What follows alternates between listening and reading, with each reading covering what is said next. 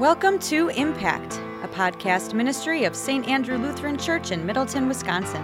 Impact features interviews with gifted Bible teachers that will help you better understand Scripture so it will have a greater impact on your life. The host of Impact is Mark Genstead, the staff minister for Nurture at St. Andrew.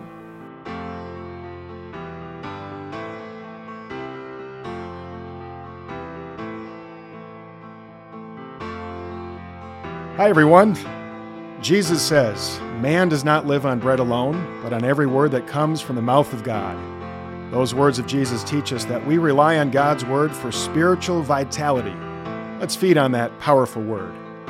We'll start with prayer. Dear Lord, thank you for providing for all our needs. Keep our earthly interests from interfering with time spent in your word.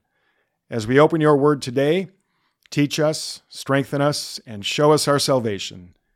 Amen. So thank you, folks, for listening to this podcast. If you have any feedback on today's episode, you will hear our email address in the close. You can use that to reach me. And here's a request for you to consider. Say a prayer for this ministry and for the guests that come on this podcast. Pray that it is a blessing to all who listen, and thank God for the Bible teachers that share their wisdom with us, and that He would bless their ministry as well. And today I'm in Appleton, Wisconsin at Fox Valley Lutheran High School. And I'd like to introduce you to our latest guest. He's a first-time guest, Pastor Eric Shazer. Welcome to Impact. Hi there, Mark. Thanks for having me on today. It's great to be with you today. I know your brother Kurt. We were kind of buddies back in the day, so tell him hi for me. I will say hi to him. I hope I get a chance to talk to him. He lives down in the West Bend area, so about an hour and a half from here. So I'm thankful that he and his family are closer. Okay, very good. How long have you been here at Fox Valley? Probably 22 years, I think. I'm not good at math, but I think it's about 22 years. And were you in a parish before that? I was in Des Moines, Iowa for 4 years before I came here, and I actually was a tutor at Northwestern College for 2 years. Okay. Before that. Yeah, so a Hawkeye. Yep, exactly. Ames is pretty close too. We had a lot of Cyclone. Iowa State. We had a lot of Iowa State fans. Okay. Had some guys who had gone and played basketball and football there at Iowa State. So, But you're a Badger fan? actually, I'm from the Chicago area, so I am. I don't know if I can even say this You on can. your podcast. I am a Bears fan, a Cubs fan, and a Notre Dame football fan. So. You know, you and I have a lot in common because we both have a love for sports and sports Yep. broadcasting, and I'm a Notre Dame football fan. Are you really? Always have been. Well, I shouldn't say always. It started for me with the movie Rudy. Yep. I was probably a little out of high school, and Okay. ever since then, I've been a Notre Dame football fan. I am too. I grew up that way. My dad was a big Yankees fan because they always won, and Notre Dame football because they always won, and it was close to Chicago. And so growing up, my mom and dad would go to games every year with some friends of theirs, and so I would always watch games with my dad at home. So that's how I grew up and became a Notre Dame football fan. I actually got to go to a game in '89, I think, and they had just won the national championship in '88, and the atmosphere there is just electric. Yeah, So- Lou Holtz. Well, so you teach here, religion classes. Tell us what you teach. Mark, I teach modern church history. That's my main one.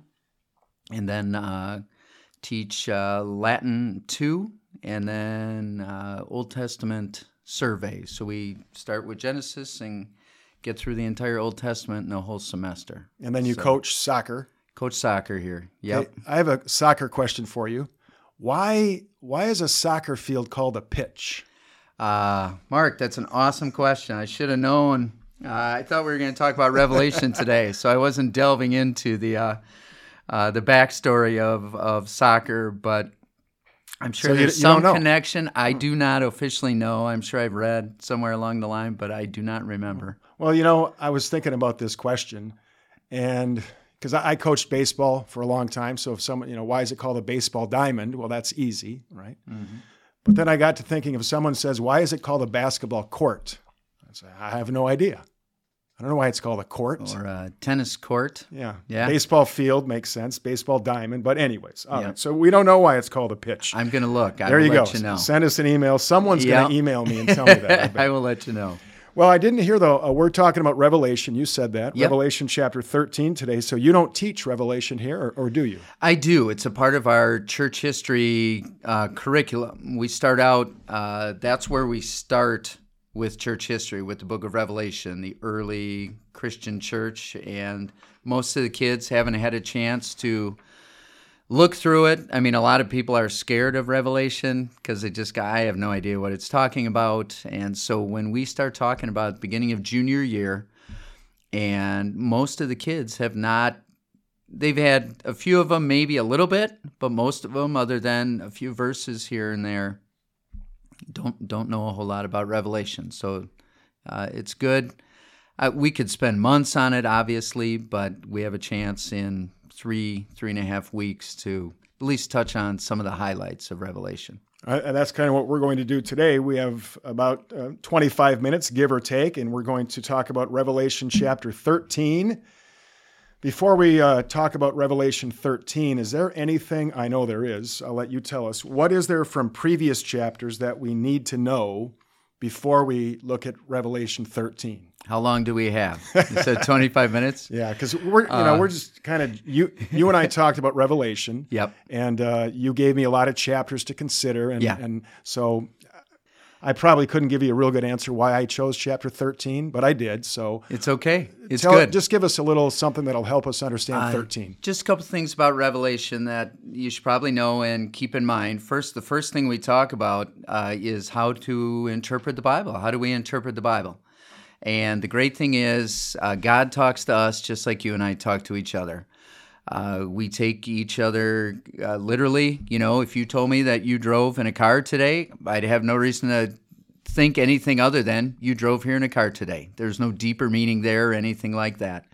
If you had told me, hey, I had lunch at FEL and it was garbage, I would understand that you were not speaking literally. I know the ladies down there, they would not feed you like, coffee grounds out of the garbage can, but that you were speaking figuratively and you meant lunch was bad. The Lord speaks to us the same way. We take him literally, except when it's obvious he's speaking figuratively. And then the other part of that interpretation is letting the Bible interpret the Bible. If you're not sure what something means, look somewhere else in the Bible. The Lord does a really good job of explaining himself. It's sort of like a crossword puzzle. You sometimes, if you're not sure about a long, complicated word, you take the other shorter, clearer words that you have figured out to help piece the puzzle together. In Revelation, since it is apocalyptic literature, which is picture language telling the future, right away, there's our red flag where the Lord is saying, I am speaking figuratively. So once the vision starts 9, 10 verses into chapter 1, the Lord is speaking figuratively. And that's one of those where sometimes there are some things that it's hard to figure out, and you use other parts of Scripture that are clear and literal to help us understand what Revelation means. What the Lord is doing in the book of Revelation is basically going from Jesus to Judgment Day 7 different times, using 7 different pictures or visions, and this just using different pictures. Revelation is a book that's for insiders, where believers who are well grounded in the foundations and the basics of the Christian faith. And it's like the great thing about Revelation is all the things that the Lord reveals to us as we go through the end times, which we're living in right now. We know how the story ends and how it all comes out. Jesus wins. So that's the point of Revelation, is to let us know, we're living, Revelation chapter 12, right before 13, that we're going to talk about, tells us that the church has been taken out away from its natural home. We're living here. It describes life in this world as a desert, and we're looking forward to, we're sort of in exile, and ultimately the Lord is going to take us to our heavenly home. And that's the point of Revelation, showing us, hey, this is what's going on in this difficult world, but I win, and you're going to be in heaven with me. It's certainly clear to me and our listeners that you are a teacher of Revelation. You said a lot of stuff there, and I understood almost all of it. Good, I'm glad. Before we get into the specifics of Revelation chapter 13, can you give us the big picture look at this chapter? Then we'll take a look at some specific verses. I think the big picture, Mark, of this is we see in Revelation, the devil is a part of Revelation, and he's described as an enormous red dragon. And he's enormous because he's very powerful and influential, and a dragon because he's dangerous and destructive and all that. And we see in chapter 13, chapter 12 ends with the devil trying with false teaching to overthrow the church and to make life miserable for believers, God's people. And chapter 13 then begins with the devil sitting, that giant red dragon, sitting by the sea, and then he sees two beasts come up. This is chapter 13. Two beasts come up that are going to be his allies as he fights against the church to make life miserable for the church. But finally, the devil doesn't win. Okay, let's take a look at some of the specifics then from chapter 13. The first beast coming out of the sea. Not a pretty sight as we see how this is described, this beast with 10 horns and 7 heads and 7 crowns on his horns, and each had a blasphemous name. So what about this imagery? 10 horns, 7 heads, 10 crowns. What can you tell us about that? Well, the great thing about the Bible, Mark, is, and I've learned that this is the first year I've taught Old Testament, so it's really been sort of eye-opening. I mean, obviously having studied it throughout college and the seminary and in my years as a pastor, but really getting back to just going through it chapter by chapter, knowing the Old Testament really adds color to the New Testament. And so a lot of this Revelation imagery is imagery taken from the Old Testament. So you just mentioned, the lion and the bear and those things. Those are taken from Daniel chapter 7. And so it's pretty obvious that connection from what Daniel described to what John is describing here in Revelation, that connection to these worldly powers. Because Daniel, the Lord tells us, here's who this is talking about. And so we see that obvious connection. Any of the, the listeners or the readers of Revelation, most anyway, would have, the Jewish readers of it would have seen that connection to the Old Testament. We're told the power of the beast comes from the dragon, and you told us the dragon is Satan. That's very significant, isn't it? That the power of the beast comes from the dragon. And I think, Mark, you mentioned the 7 heads and the 10 horns. That is also how the devil is described. The great thing about Revelation is it just comes out and says, oh, by the way, this dragon is the devil. But described in the same way. So there's that close connection between this beast and the devil. Ultimately talking about evil forces with political power.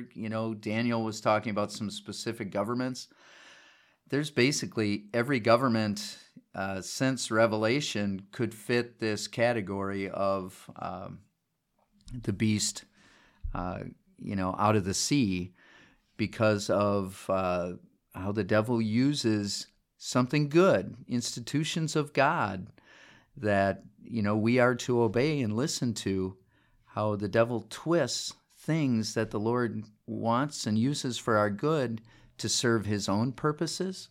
So this beast out of the sea would be an example of that, where the devil twists it, and now he's going to use these governments of the world, these earthly powers, to affect and afflict God's people.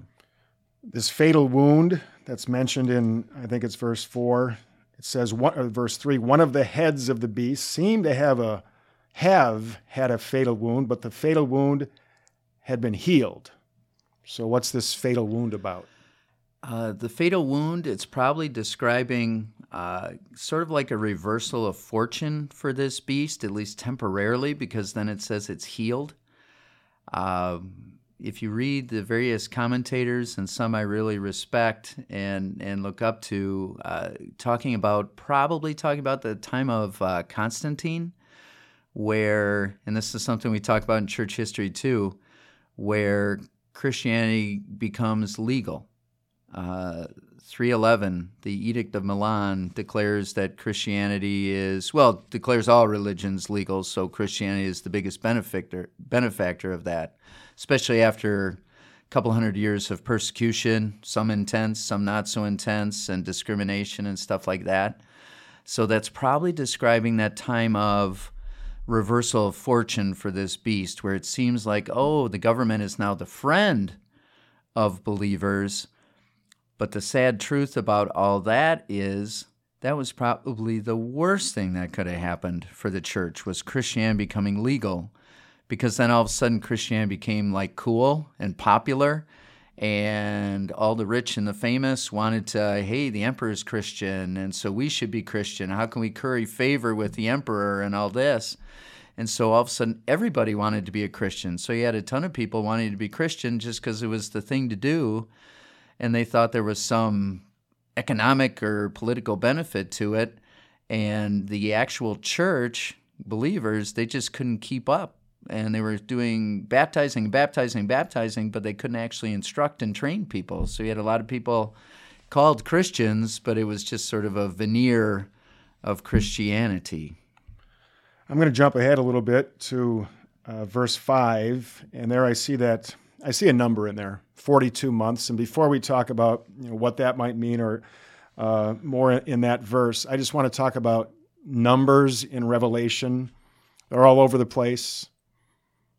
Tell us what we should be aware of with the numbers in Revelation. Again, it's one of those things where, it's not just in a vacuum. Some of these are used in other places in the Bible, so we can have a pretty good, pretty clear, pretty sure idea of what they're talking about. Numbers of Revelation, like you said, there's a bunch of them. The number 2, that is a number of like faithfulness or trustworthiness. So if 2 of something brings a message, it can be trusted. We're going to mention that on the beast out of the earth is going to have that number 2.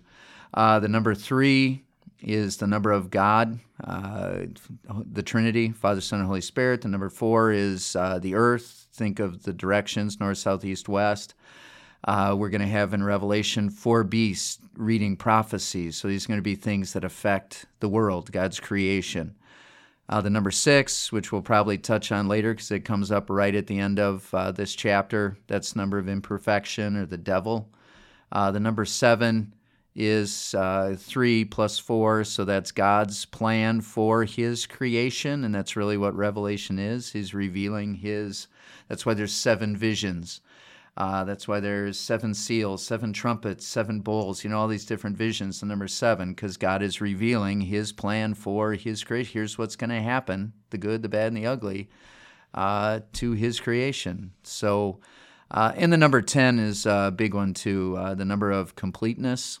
So again, the Lord is not talking literally. This is all apocalyptic literature. It's picture language describing the future, so He's speaking figuratively. And then the number 12 is the number of believers. You think 12 disciples, 12 tribes of Israel, so God's people is the reference there. I'm at verse 5. The beast that came from the sea was given a mouth to utter proud words and blasphemies, and then to exercise his authority for 42 months. I think 42 months there is like the New Testament era, correct? Yeah, that's a reference to, it's 3.5 years if you do the math, and that is a reference to God carrying out, for a shorter period of time, a part of His plan. So yeah, the New Testament era, that's the 3.5 or the 42 months or the 3.5 years or 1,260 days that Revelation is talking about. We're living in it. So in other words, the time after Christ's ascension until Christ returns? Yeah. Yep. New Testament era? Yep. Okay, blaspheme. That word blaspheme. What does it mean to blaspheme God? Because that's what this beast is doing. He's given a mouth to do that. Blaspheme means to mock or to make fun of or make light of. So that idea of mocking God, that's what blasphemy is. Okay, so Satan, the dragon, gives the beast, the government, gives government the words or a mouth to blaspheme God. So I'm thinking of how government does that today. And you can think, even our own government here in the United States doesn't have to be necessarily some evil government that is killing Christians or whatever. But unfortunately, every government since Revelation was written sort of fits the bill of the devil uses them to come after and Christians and also to mock God. You think about what are some things that our very own government supports, things that it pushes, whether it's or allows, whether it's abortion or same-sex marriage or, some of these things that are directly opposed to God and what God has said is good and right and part of his design. Another verse here that I'd like to point out about the beast. I'm looking at verse 7. And remember, folks, as always, I would encourage you to take the time to read through this chapter that we are studying, Revelation chapter 13.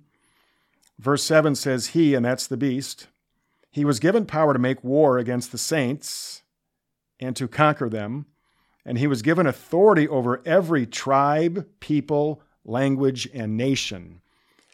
There's a lot in there to unpack. One thing that I find interesting is that same language there of tribe, people, language, nation is the same language used in chapter 7 to talk about the inhabitants of heaven. Every tribe, people, language, nation. Here it's used completely differently. And also in chapter 17, it's used to describe the followers of the Antichrist. So it's describing, whether it's in the previous chapter or this chapter, just to describe the immense followings of whatever it happens to be, whichever vision or picture we're talking about. Verse 8 says, all inhabitants of the earth will worship the beast. That can't be all inhabitants. I mean, we don't take that literally. No, it's used. Revelation does that a few times. It talks in chapter 1 about everyone will mourn when Jesus comes again on Judgment Day. All will mourn. The meaning there is most. There's ways you can make it work so that you could say, well, sure, that is something that many in the world depend on, and even we as believers are tempted to depend on. What it's talking about here is what do people look to the government for? They look to the government for peace and prosperity and wealth, and that is certainly a temptation for us as Christians too, to even find our security. Yeah, we know all the promises the Lord has made, but it's a lot easier to trust those promises when you have a stable government or when my life is going okay or I am having economic prosperity. It's a lot easier to say, yeah, God, yeah, he promised to take care of me. He's doing a really good job of it. And I guess if I keep reading, there's a clarification in this same verse, and I'm thinking back to what Professor Brugge once told me about Revelation in a class at the seminary. He said, just keep reading. If you're confused in Revelation, just keep reading. And eventually it will probably start to make more sense. And I'm proud of you for remembering Professor Brugge back at the seminary. That's impressive. So I wish I remembered all those things. I didn't say I remembered all those things.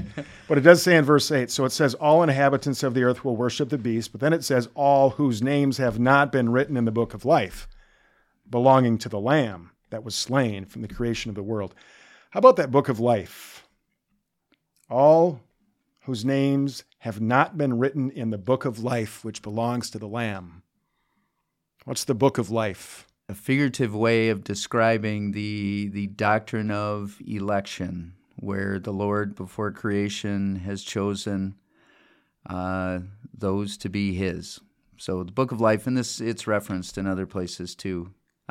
In Revelation is just in other places in Scripture, but that our name is in the book of life. And what does the Lord promise? That nothing can take you out of my hand. Even the devil and his schemes and the different agents he uses to try and push us away, the Lord promises that we will always be his. And you mentioned earlier the connection between the New Testament, the Old Testament, Revelation, Daniel, and Daniel uses that term, right? Book of life. Yes, that is in Daniel.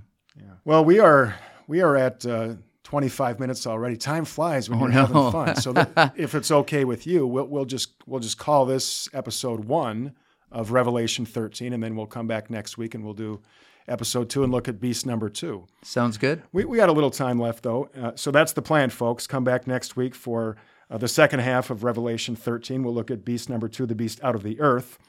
So what else? Final word from you on the beast out of the sea, this first beast. You've talked about how this is basically secular government. Anything else that we need to know on this first beast that we haven't talked about?